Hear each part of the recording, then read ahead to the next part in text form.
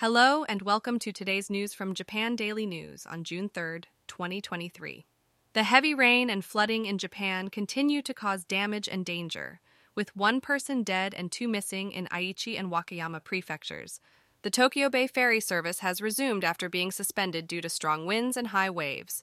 The university entrance exams this year will not require masks to be worn during the tests, returning to pre-pandemic conditions. The JR Yamanote Line and Shonan Shinjuku Line have both resumed operation after being suspended due to fallen trees. However, the JR Yokosuka Line's upbound service between Totsuka and Yokohama stations is still suspended due to soil and sand flowing onto the tracks. The Tokaido Shinkansen service between Tokyo and Nagoya was suspended in the morning due to heavy rain, but limited service has resumed between Nagoya and Shinosaka.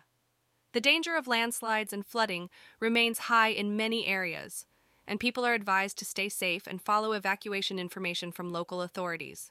And now for the weather. Today in Tokyo, it will be mostly cloudy with heavy rain in the morning and moderate rain in the afternoon. Temperatures will range from 20-24 degrees C, 68-76 degree F, with high humidity and strong winds. And that's all for today's news. Thanks for listening to Japan Daily News.